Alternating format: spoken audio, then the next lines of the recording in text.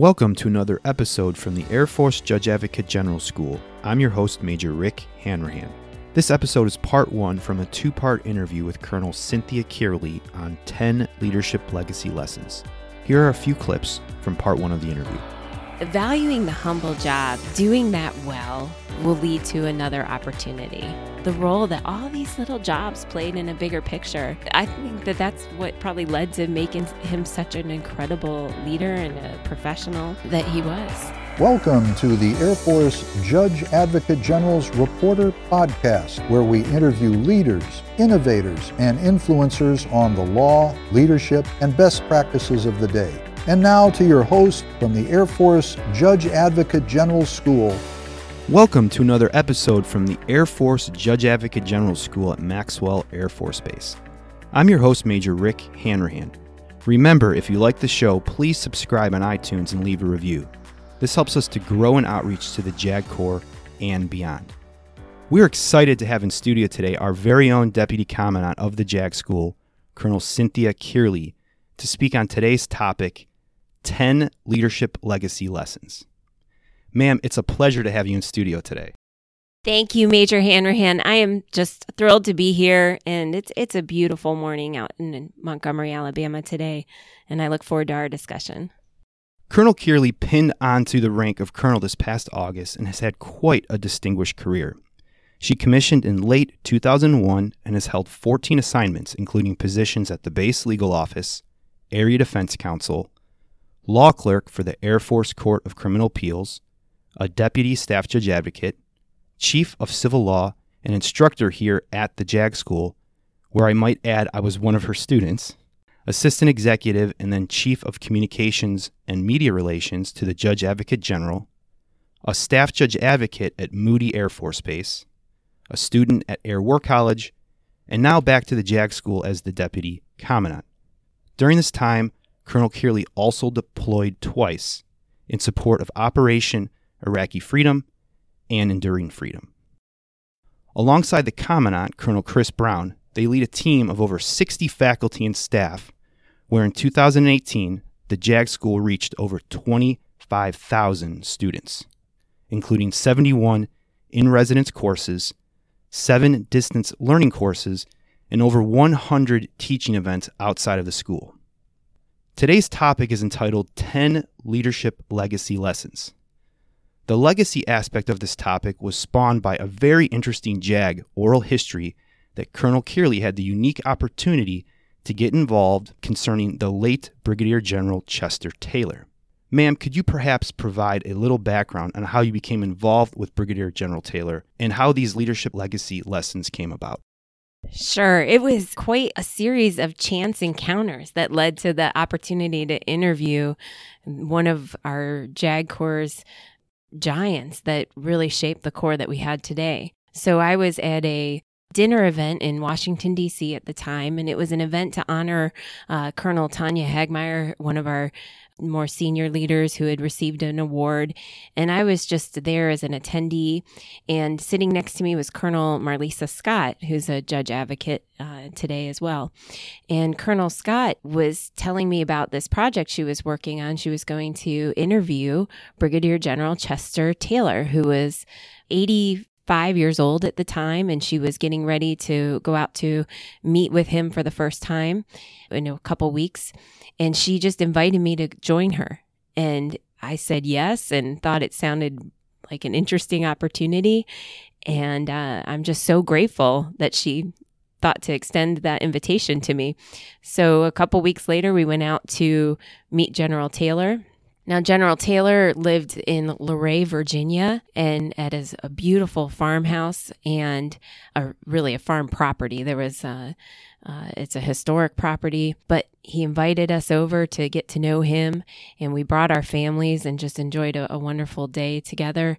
And during that time, we had opportunities to discuss his career, and then the next day, we went on the record and recorded an interview with him and learned about a lot of JAG Corps history and, of course, how he approached challenges, both legal challenges and leadership challenges in his career. And it was just fascinating It was an opportunity I wish every JAG could have that chance, but I was grateful for it. We did spend about over a 6-month period, 3 different times where we sat down and interviewed General Taylor. And then we actually have a process in the JAG Corps where we save those recordings as part of an oral history project. And so that's what we were doing. And I've had an opportunity this past year to relate some of those lessons to the rest of the JAG Corps. We had a really neat heritage event here back in June at the Air Force Judge Advocate General School. And then I had a chance to relate what I call these 10 legacy leadership lessons that I pulled out from my series of interviews with General Taylor. So, ma'am, how did you come to the determination of these particular 10 leadership legacy lessons? Well, I had listened to his recording several times, and I, of course, participated in them. And I thought there's got to be a way that we can share aspects of his career with a larger audience. And the idea of 10 lessons really jumped out at me. I talked about it with family members, over dinner, and just thought there's got to be a neat way to do this. And so when I sat down in some quiet time of reflection and just thought, what are the 10 lessons? And this is what I came up with. So I think we'll discuss them here, but that was the thought process. And man, would you be able for our listeners just to mention off what those 10 leadership legacy lessons are, and then we can take those one by one in turn? Sure. And before I do that, we call them legacy lessons because General Taylor retired his active duty Air Force career in 1981. So our service is really distanced by several generations of judge advocates. But his lessons are timeless. And so that's why we use the term legacy with them. And then those 10 lessons, and I think anyone will agree that these are timeless lessons, include 1, be proactive, 2, value the humble job, 3, appearance matters, 4, practice ambassadorship, 5, be relatable in the sense that relationships matter, 6, show interest in your subordinates, 7, confidence is gained through meeting challenges, 8, take the ball and run with it, 9, have compassion and gratitude. And 10 was the overarching lesson of leave a legacy. Those are some great lessons, ma'am. I'd like to kind of walk through those one at a time, if that's okay. Sure, let's do it. So moving on to the first leadership legacy lesson, number 1, be proactive. What exactly does this mean? And perhaps could you provide an example of perhaps being proactive versus maybe being reactive or being passive in maybe a typical base legal office situation? Sure. I think being proactive is hearing about a problem or seeing an opportunity and then doing something about it. And not waiting for the perfect moment or till you have enough free time to dedicate to it. Just kind of really digging in and doing something about it. And General Taylor did this as a result of attending a conference with the Judge Advocate General, where the Judge Advocate General at the time asked that all the attendees of the conference, which were senior lawyers and paralegals, that they think about the POW MIA families. So this was in the time frame where we had a large amount of POW MIA families in Los Angeles and in Virginia during the Vietnam War. And General Taylor, upon reflection on the flight back, he's literally in the airplane thinking about the charge he had just received from the Judge Advocate General, the most senior attorney in the Air Force. And he decided he was going to have a meeting with his team, and they were going to proactively find ways to help these families. And it ultimately led to him attending a meeting that the POW/MIA spouses were having, listening to their problems.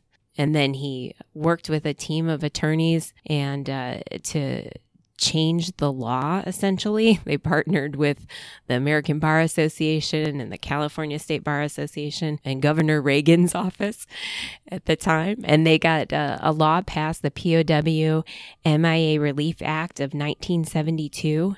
And that gave tremendous relief to POW/MIA spouses, both financially as well as allowing them greater ease to deal with some of their property issues that they were dealing with a spouse not being available to sign on sale of homes and sales of cars.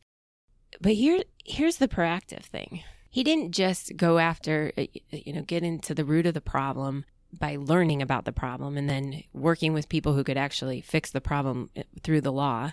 Then he proactively published a guide to all California attorneys, both private sector as well as in the Air Force and the other military branches, to help attorneys apply this new legislation to benefit POW/MIA families. Fascinating stuff, ma'am. Could you perhaps maybe provide an example from your perspective as both maybe a deputy staff judge advocate and as a staff judge advocate, and even here at the school where you've seen company grade officers or field grade officers or even our paralegal community doing things that you would quote say is proactive in a very positive sense?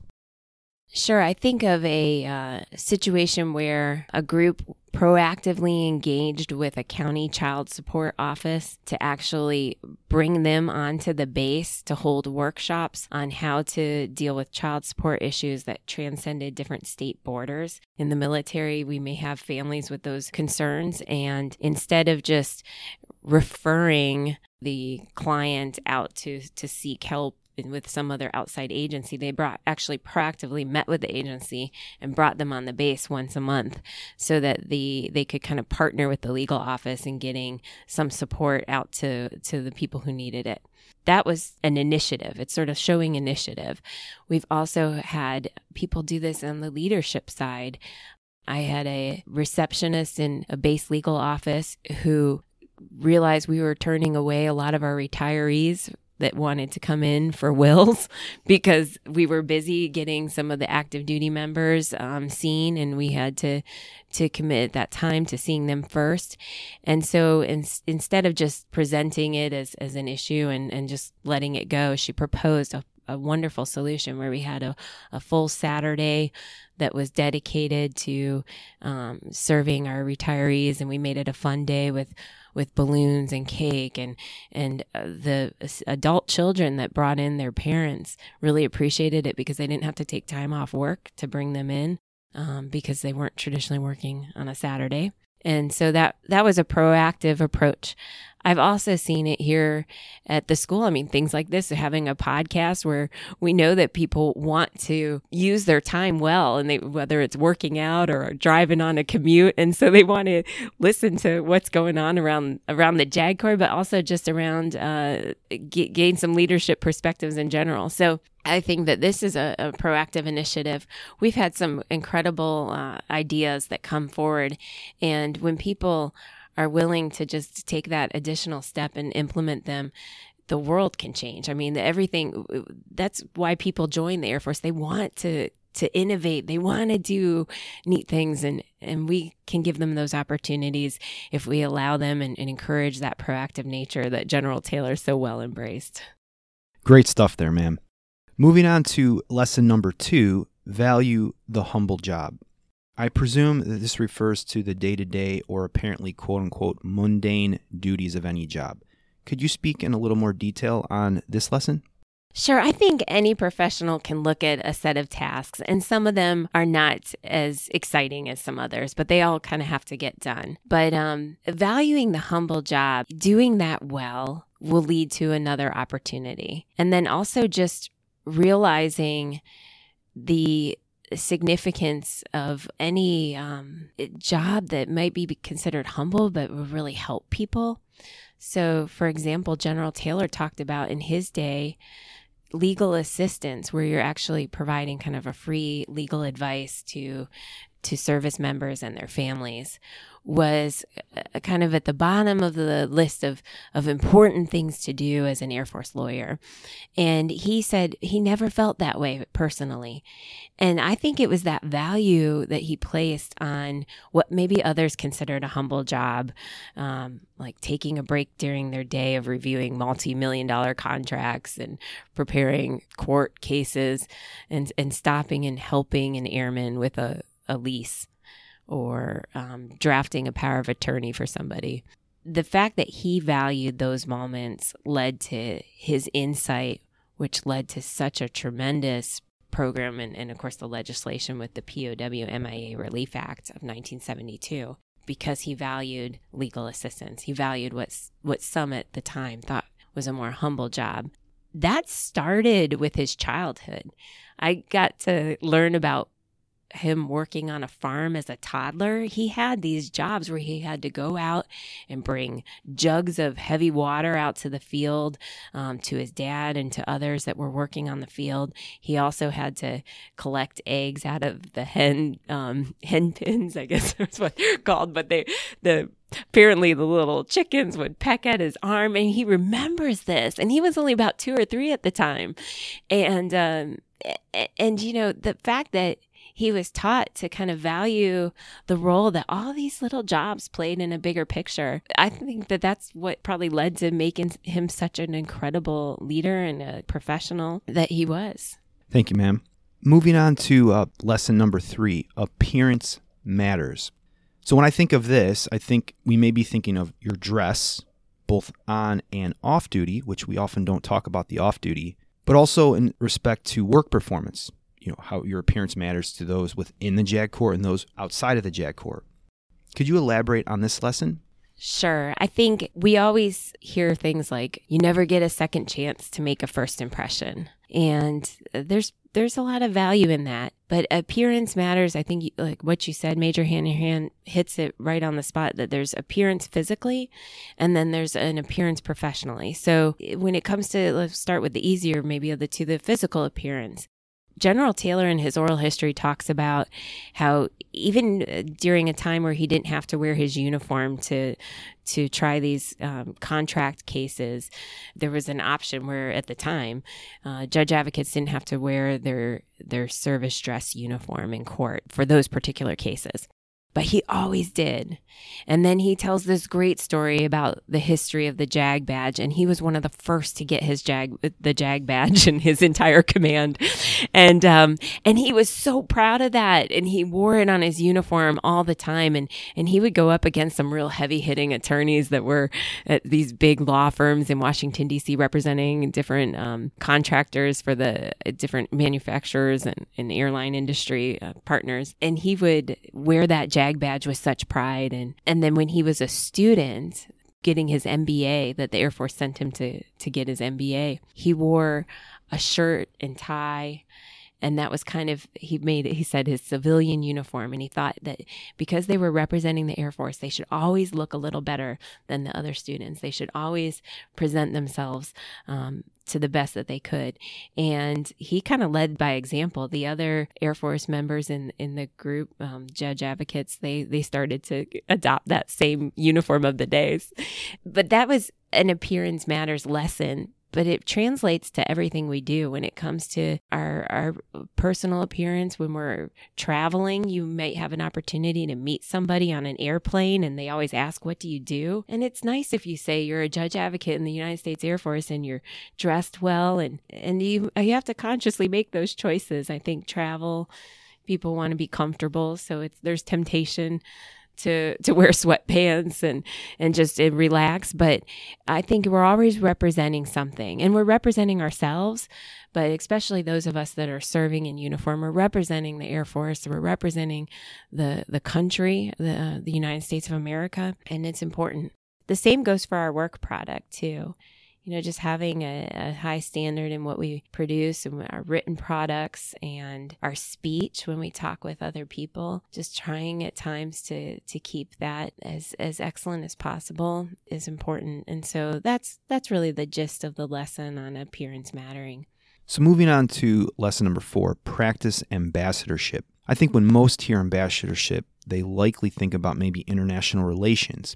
Is that what General Taylor is talking about here, or is it broader than that?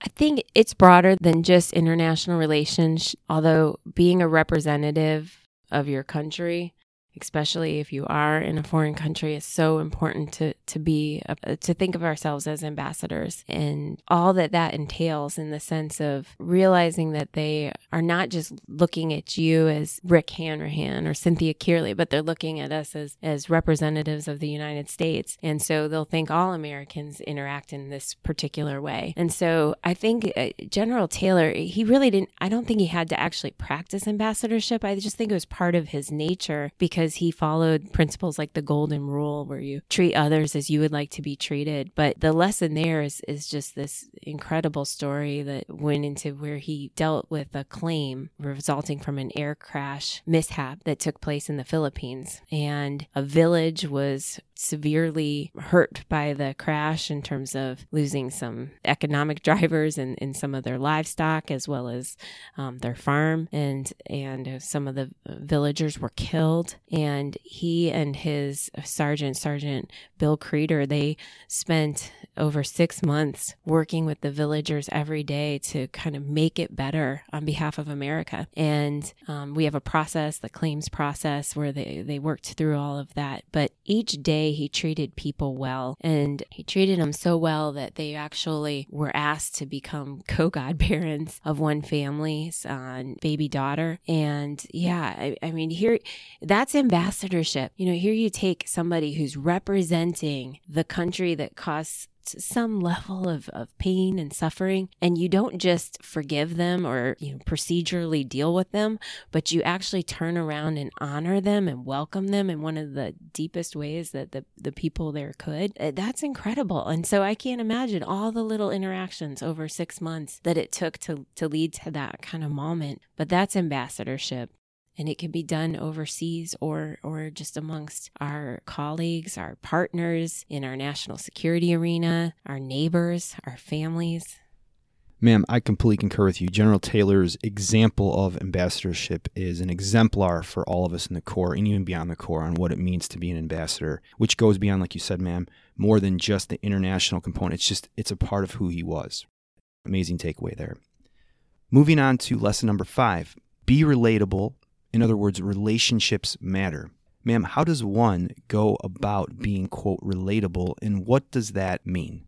Well, I think of this experience of interviewing General Taylor. So here he's 85 years old. He's from a prior time in the JAG Corps, but he related to me and to my family in the sense that he brought us over to his house so that we could get to know him.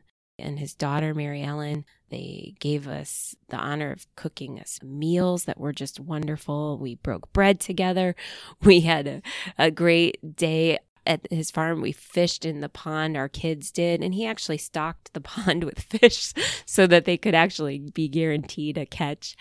But, that was relatability. We could have done it in a more stuffy setting and just met in an office building somewhere and conducted an interview. But he made sure that we had a chance to get to know him and who he was. And he also wanted to know us. That's why he invited our families over. My husband got to know him. Later on, he came out to my promotion at the Pentagon. I mean, it really ended up being a relationship, a wonderful one. But that's, I think, being relatable is just looking out for the people that you're interacting with. If you have an opportunity to make an interaction more meaningful, do so. I mean, he was funny. It was clear that he was well regarded but not stuffy. I mean, here I'm a major at the time. I've got little kids that are going to run around and probably make a mess of things. And he warmly welcomed us in his house. There was nothing that could be done that would have taken away that level of hospitality that he showed us. That wraps up part 1 of our interview with Colonel Kearley on 10 leadership legacy lessons. Make sure to check out the next episode for the continuation of this interview in part 2, where we discuss lessons 6 through 10. And remember, if you like the show, let us know on iTunes by leaving a review. That's all for today. See you on the next episode. Thank you for listening to another episode of the Air Force Judge Advocate General's Reporter Podcast. You can find this episode, transcription, and show note, along with others, at reporter.dodlive.mil. We welcome your feedback. Please subscribe to our show on iTunes or Stitcher and leave a review. This helps us grow, innovate, and develop an even better JAG Corps. Until next time. Nothing from this show or any others should be construed as legal advice. Please consult an attorney for any legal issue. Nothing from this show is endorsed by the federal government, Air Force, or any of its components. All content and opinions are those of our guest and host. Thank you.